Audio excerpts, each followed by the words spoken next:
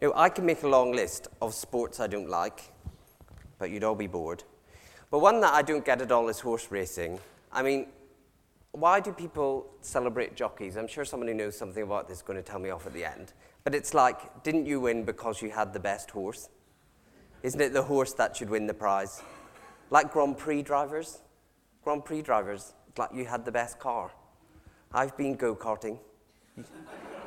You put your foot down. Anyway, jockeys. This is a picture of some horses at the start of a horse race, and we use this phrase that they're champing at the bit horses, which means they're getting ready to go, they're about to go to the races. And Acts 12, this passage, sort of, if you were to read Acts as a sweep, you'd find Acts 12 as a sort of pause, and the church is chomping at the bit, waiting to go to the world. In the next chapter, the gospel is about to, go to the races. The message about Jesus is about to explode out of a small section of the Middle East and turn into a world faith. And it seems like everything is set up for that to go. And then we get this strange pause, Acts 12, where we go back to Jerusalem. Antioch has been the first truly non-Jewish church, and it's a church that celebrates Jesus, it's serving the poor. They're about to go and take on evil and stand up to injustice. And we get this pause. What's happening at ground zero in Jerusalem? Now, I was told to occasionally put in something to speak to the young people who are in the service here. So I want to do that now. Young people, there was this thing once called Facebook that your parents used to waste time. I realise no one uses it anymore, except probably me. And one of the things Facebook does is it sends you apparently relevant adverts in sidebars down the page. I don't know what I've been looking at. An advert I got recently was, looking for help finding a Jewish wife? But another one that Facebook seems to be very, very keen to get me to do is to go to Jerusalem on a pilgrimage. I get pilgrimage adverts to go to Jerusalem all the time. Now, actually, that's a significant question for many Christians. None of us... well, that's not true, actually. Most people in my church are not Jewish, and most have never been to Jerusalem. Yet that is the heart and beginning of our faith. That's where it began. So, should we go there, the way that Muslims go to Mecca? Is it a place we should visit? Really, that question, which may never have occurred to you, is addressing a wider question. Is there somewhere the church has to keep going back to get approval to be a really good church? And Acts 12 is a pause before the gospel heads off to the races and the Spirit goes out into the world to say, no, that's not how it works anymore. Wherever the Spirit is, wherever people are Christians, they form churches, they appoint leaders. That's the way it works. We don't have to keep going on pilgrimages to Jerusalem. And that's the first thing that we see in this passage. We are free from geography. This is the way the structure of this bit of Acts goes. The church in Antioch are being a church. That's the first sort of non-Jewish church. And then the gospel is freed from Jerusalem. That's Acts 12. And then the church in Antioch begins sending missionaries. So there's this story arc of the gospel is moving away out of its, geographical enclosure. One of the biggest things I talk to people in our church about, and maybe you're the same, what they find challenging, is people feel that outside, maybe Sunday, maybe a Bible study group they're in the week or whatever, the rest of life feels unspiritual or godless. It's just easy to forget about God because I'm not in my sort of spiritual place. And Acts 12 is really all about saying, well, listen, you did actually used to have to go to Jerusalem to meet with God. And in the first few chapters of the book of Acts, you had to go to Jerusalem to meet a real church. But something changes. Acts 12 is about saying the whole religious system in Jerusalem, the king who rules from there, that temple, it's all corrupt. That time is finished. The door is closing. God's now with his people wherever they are. You don't have to go somewhere to find him. God's people in the Old Testament, before Jesus, they were a nation supposed to display what God is like in one country. But by the time of Acts, things have changed. Did you notice that the story was read? Not only had this nation killed Jesus, they are now killing his friends. The king, did you notice at the end of the story, of this nation that's supposedly there to serve God, loves accepting praise as God. That nation has become miles away from displaying what God is like to the world. And Peter, the main apostle, the main leader of the church, he's been saying to people, yeah, it's true, that moment is past. People can meet God anywhere now. Now, I'm not making any comment about Jewish people today, or indeed getting into any discussion about the state of Israel today. You can talk about that at the end if you like. I will be unavailable. But 2,000 years ago, this nation of light that should have been displaying God to the world had become corrupt. And here in this chapter, God closes the door on having to be connected to a particular place to connect with him. Of course, that must have been inevitable since the story of Acts began. God's Spirit is poured out. That means God is present, truly present in the life of every Christian.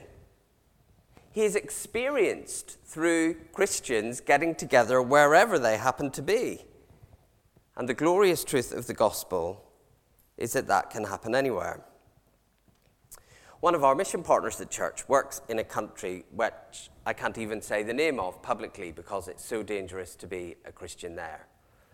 And she would basically describe her life there being like a sort of spiritual desert.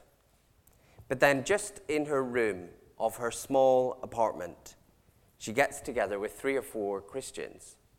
She's like, it's like having a cool drink. They've got no building. No one around them even knows they're doing it. It's secret. But that's the way it works now. God's Spirit is in his people, wherever they are.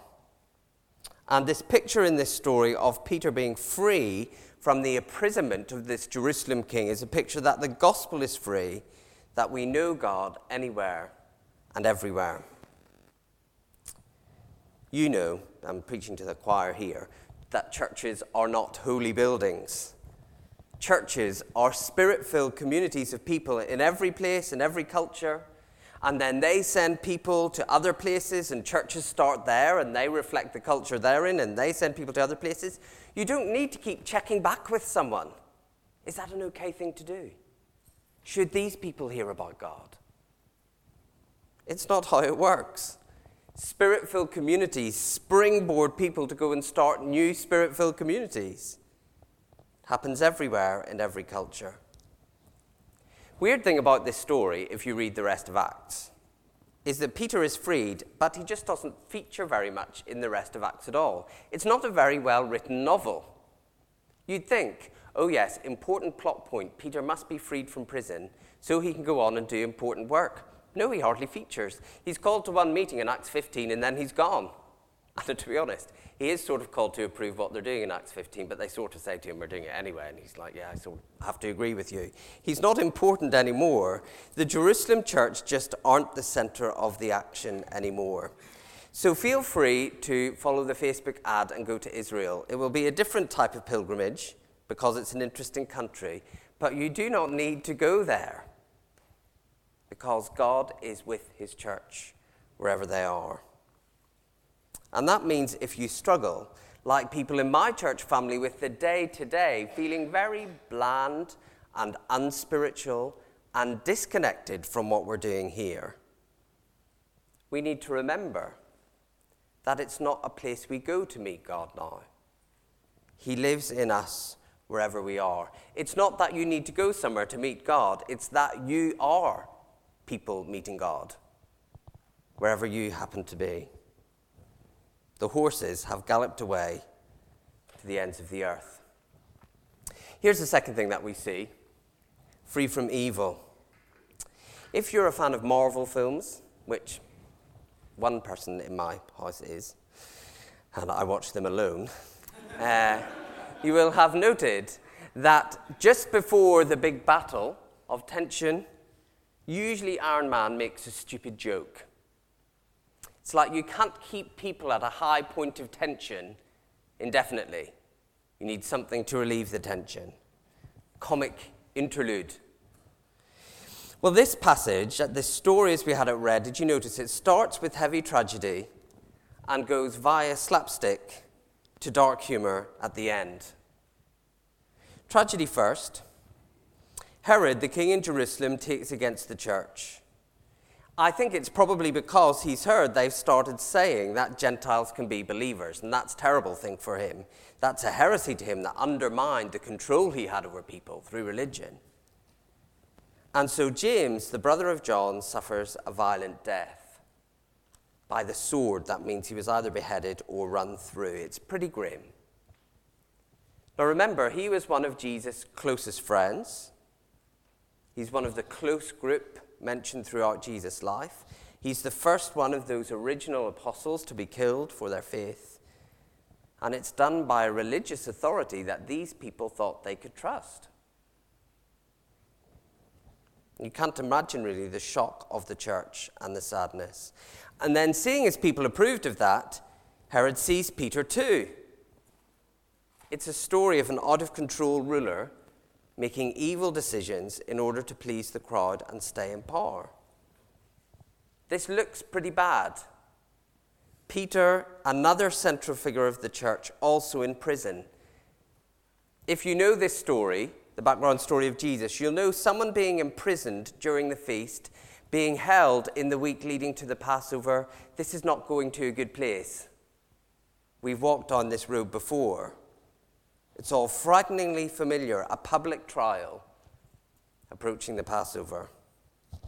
There's going to be another sacrificial lamb here, and it's utterly hopeless. Do you see, Luke tells us the details? 4 squads of 4 soldiers. He's sleeping chained between 2 soldiers.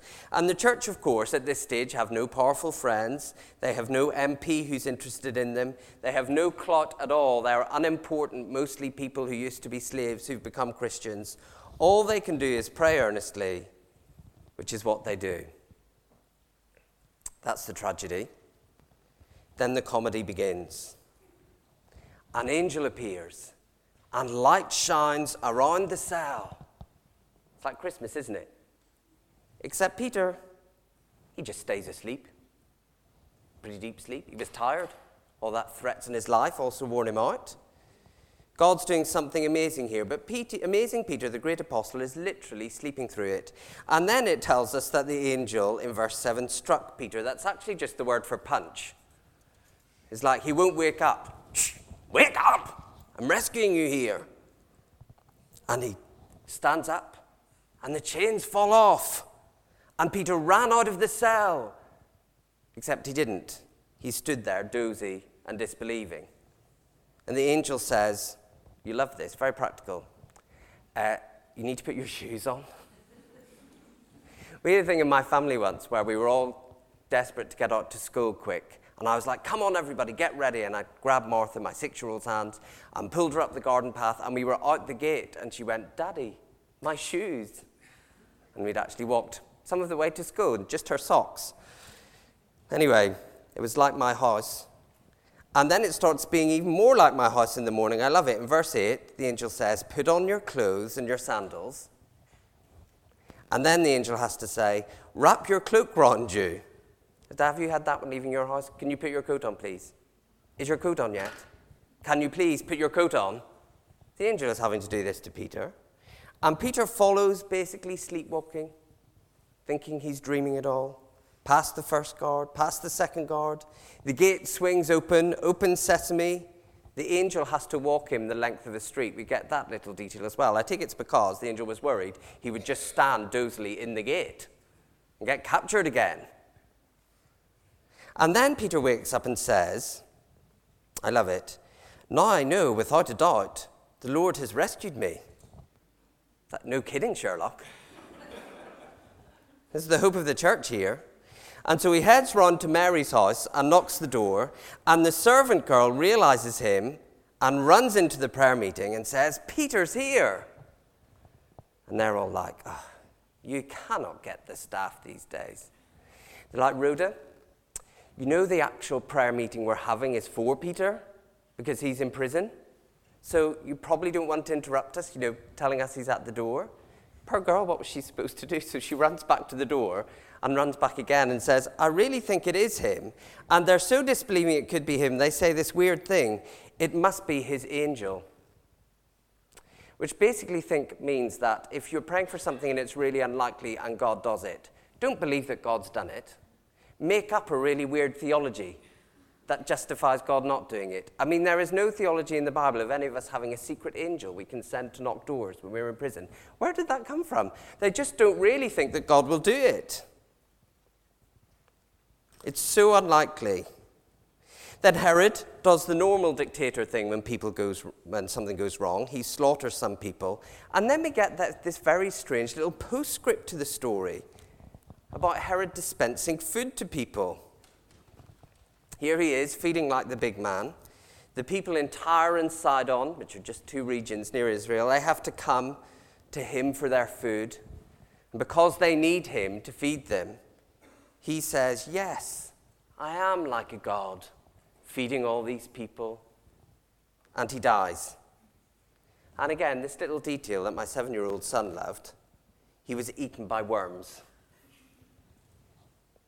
That's Herod the Great. Meanwhile, says Luke, while Herod's feeding the worms, the word of God continued to spread and flourish. You know, there's this verse in the Bible, in the book of Psalms, which says, the Lord in heaven laughs as the nations plot to do away with him. And it's dark laughter in this chapter. James has been murdered. The chapter is very realistic that evil people and regimes for a time do terrible things. But people who think they can increase their own popularity by getting rid of the word of God, God laughs at them darkly. He says, you're the ones who are worm food in the end. Herod, the ruler of this kingdom, the center of an influential region, he controlled other people's food supplies, a very important man. How did he think of everything that had happened? He probably thought, we had a bit of trouble last year. I had to execute a carpenter and some of his followers. He'd probably even forgotten it had happened. He was such an important person, giving food out to people. But have you ever thought of Herod? We've only ever heard of Herod because of the carpenter. If Herod didn't feature in the story of Jesus, none of us would ever have heard of him, would we? And there's no one gathering round the world today to worship Herod. Billions to worship Jesus. And what God is doing in the world through Jesus that continues through the church, normal Christians filled with the Spirit, that is the story. Everybody else, no matter how important they look, is just a footnote. It didn't look like that at the time, did it? Here was this small, uncool group putting up a few feeble prayers that they didn't even believe would be answered. But they were the part of what was real and lasting and meaningful. And Herod was the one who fed the worms. I get a Christian magazine that tells me sometimes about Christians in North Korea. That's what this mysterious picture is, a picture of North Korea. And the magazine I got recently was saying to me that North Korea is a church in mourning. The story of James being killed because they're supposed to worship the leader instead, that is a very familiar story to the church in North Korea. And so we should mourn and pray and advocate for that church. But then my magazine said we need to pray for the 400,000 Christians in North Korea. I thought, that seems a lot to me. So I did a little Google, little calculation. That's 2% of the population. 2% of the population in this place where you're not actually even allowed to talk about Jesus publicly, even privately. And Kim Jong-un, the evil man who's oppressing Christians, Acts 12 said, he is worm food. Someday that's where he's going. And when he is, there will still be people in North Korea worshipping Jesus. I once did a mission team in Eastern Europe, and as part of the team there was a woman who was Romanian, who'd grown up when it was illegal to be a Christian in Romania. And then at the moment that freedom had come, and been invited to a church service and become a Christian, and now she's a missionary elsewhere in Eastern Europe. And I remember in my youth group, we used to pray for the downfall of that evil dictator. Ceausescu was his name. And what happened? By the time I met her, he was worm food. And someone he oppressed is somewhere else in the world telling people to worship Jesus. The Lord laughs. We laugh. We laugh darkly, but we laugh at the people who think they run anything. Evil as they are, much as they may hurt and crush the church, they will be worm food, and people will still be worshipping Jesus.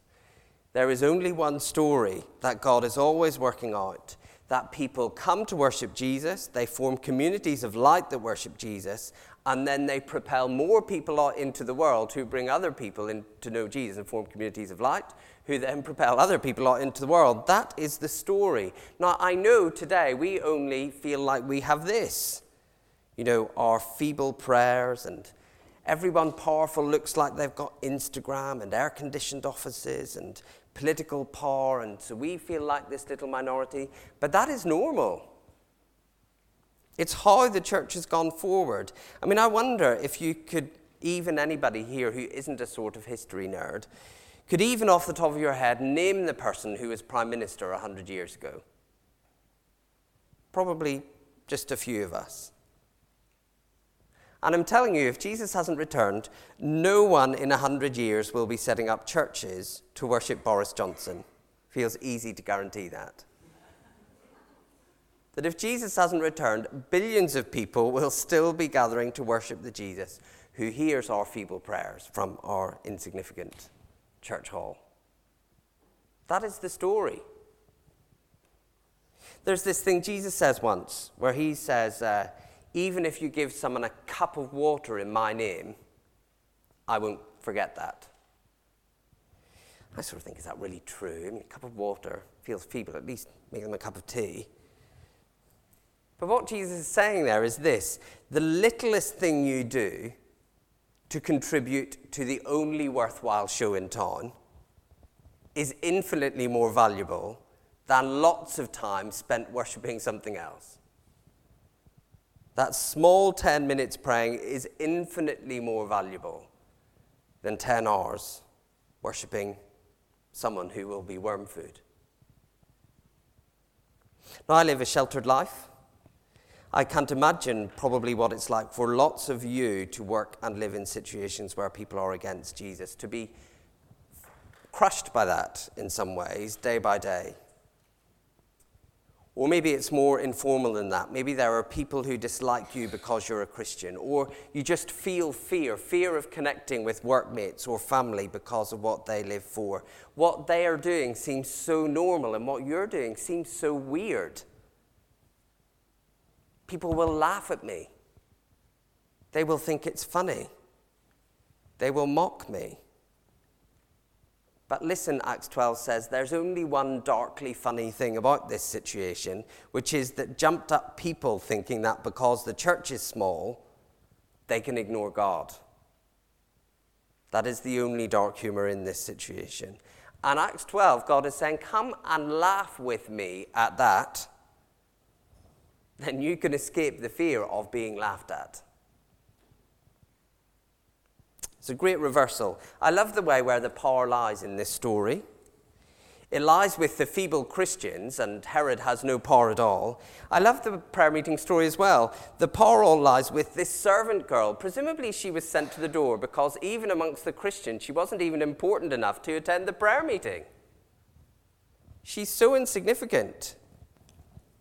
But she's named in the Bible, and she's the one telling the truth to these sort of holy men. That's the kingdom God is bringing. Powers will fall. Humble people will be lifted up.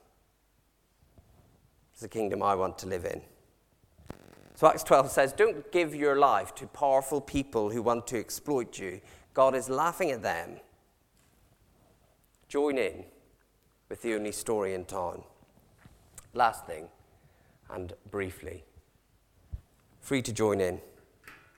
I once went to a conference, and a really respected Christian speaker was giving a talk about prayer. And he said, the way that you need to pray is pray together and then ask each other, do we have faith God is going to do this yet? And if you don't, God is not going to answer your prayer, so you need to get your heads down in prayer and pray more that you will be given faith that God will do this thing. Now, he was commending earnest prayer, which I think is right. But he was sort of saying the more faith you have, the more miraculous things will be done. Pray with faith, God will do it, and then you will, release the power of prayer. It's not really how it works in this chapter, is it? I mean, they prayed earnestly. We will return to that. But they did pray not really believing that God would do what they wanted, even while they were praying for it, to the point that they didn't even think it had happened when it did. I mean, Christians are not the heroes, the faith-filled heroes of this story. Peter has to get punched by an angel and told to put his shoes on, and until he's a street away from the jail, he assumes it's a dream. Even while the miracle is happening, the key leader in the church doesn't really believe that God is working. So I can't really, even though when you visit someone else's church, you want to make the sermon application for the sake of the elders to say you really must come to the prayer meeting. And I do want to be clear, one possible application here is that. And, you should pray, and many of us benefit from doing that with others. Hope that I've covered the bases there, everybody. But I cannot say, come to the prayer meeting because God working depends on you praying. It's clear from this that Peter realized, the church realized, and Luke is recording it to say, listen, God is going to do this. He's going to do this no matter who tries to stop him, and no matter how slow the church is to realize that he's doing it, he is going to do it. God is going to do this. Herod is not going to stop him, and the weak church is not going to stop him. I wonder what punch it will take to wake us up to what God's doing. Well, then the question is, why did they keep praying earnestly if they didn't really think God was going to do it?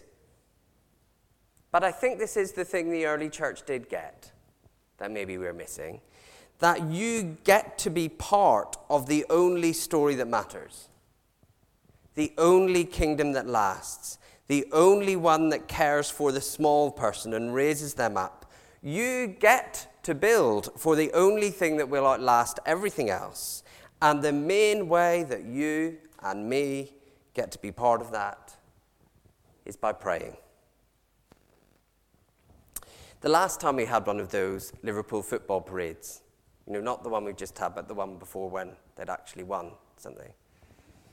I knew a football joke would wake you all up.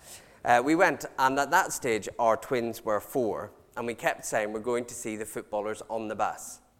And the bus went past us, and our 4-year-old Martha burst into tears because she had assumed we'd be allowed to get on the bus. Because that's what always happens. We go and wait for the bus, and then the bus comes, and then we get on. She was most offended and affronted that there is only an amazing bus for footballers, and we couldn't get on at all. But there's a lovely picture in the New Testament of the church being a victory parade of Jesus. And Jesus saying, come and get on. You don't just have to watch Jesus doing victory laps. No, what Acts 12 says is, you get on the bus just by doing a really simple thing like gathering with some other faithless Christians who are also a bit feeble and praying with them. You're on the victory bus with Jesus. It's easy and a pleasure and a joy and a gift and an honor to earnestly pray with other Christians, even if you feel like you're a bit of a rubbish prayer and you don't believe that God will do anything. So if you can pray, please do. One of our favourite family films is School of Rock. It's a great film. I recommend it if you haven't seen it. But one of the things they talk about in that film is they say good music is about sticking it to the man. Basically saying being a rebel against authority. And there is a kind of call in Acts to stick it to the man. To say, yeah, you're surrounded by powerful people. They are not on your side. They want to hurt and crush the church, and you have to live in systems like that. But those systems will all be worm food in the end. So what's the best way to stick it to the man right now?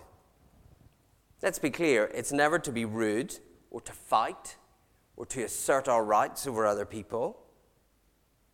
The way we stick it to the man right now, these Herods of the world who will be worm food in the end, the way we stick it to that man right now is by gathering with other people who know God by his Spirit, really meeting him in the place he actually lives in the lives of Christians, and then talking and pleading and earnestly engaging with the God who loves us, our Heavenly Father, and seeing what he does.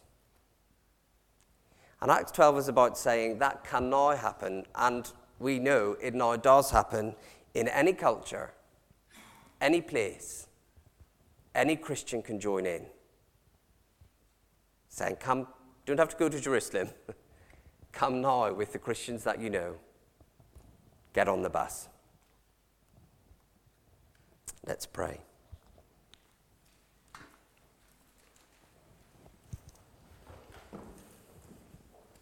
Just take a few moments of quiet to reflect on what we've heard. We thank you, Heavenly Father, that Jesus wins. We thank you that is the story of history. And I just want to particularly pray for anyone here who's operating in a family or a workplace or an environment where the pressure to bend is incredibly strong. And I want to pray that by your Holy Spirit, you will remind us, remind people in that situation, that there is only one story, an eternal God who will do what he is going to do through his Son Jesus. And all of these things that pressure us, he laughs at. Please give us that conviction so that what we do is walk in grace and faith and prayer. Help us join in with what you're doing. We pray in Jesus' name. Amen.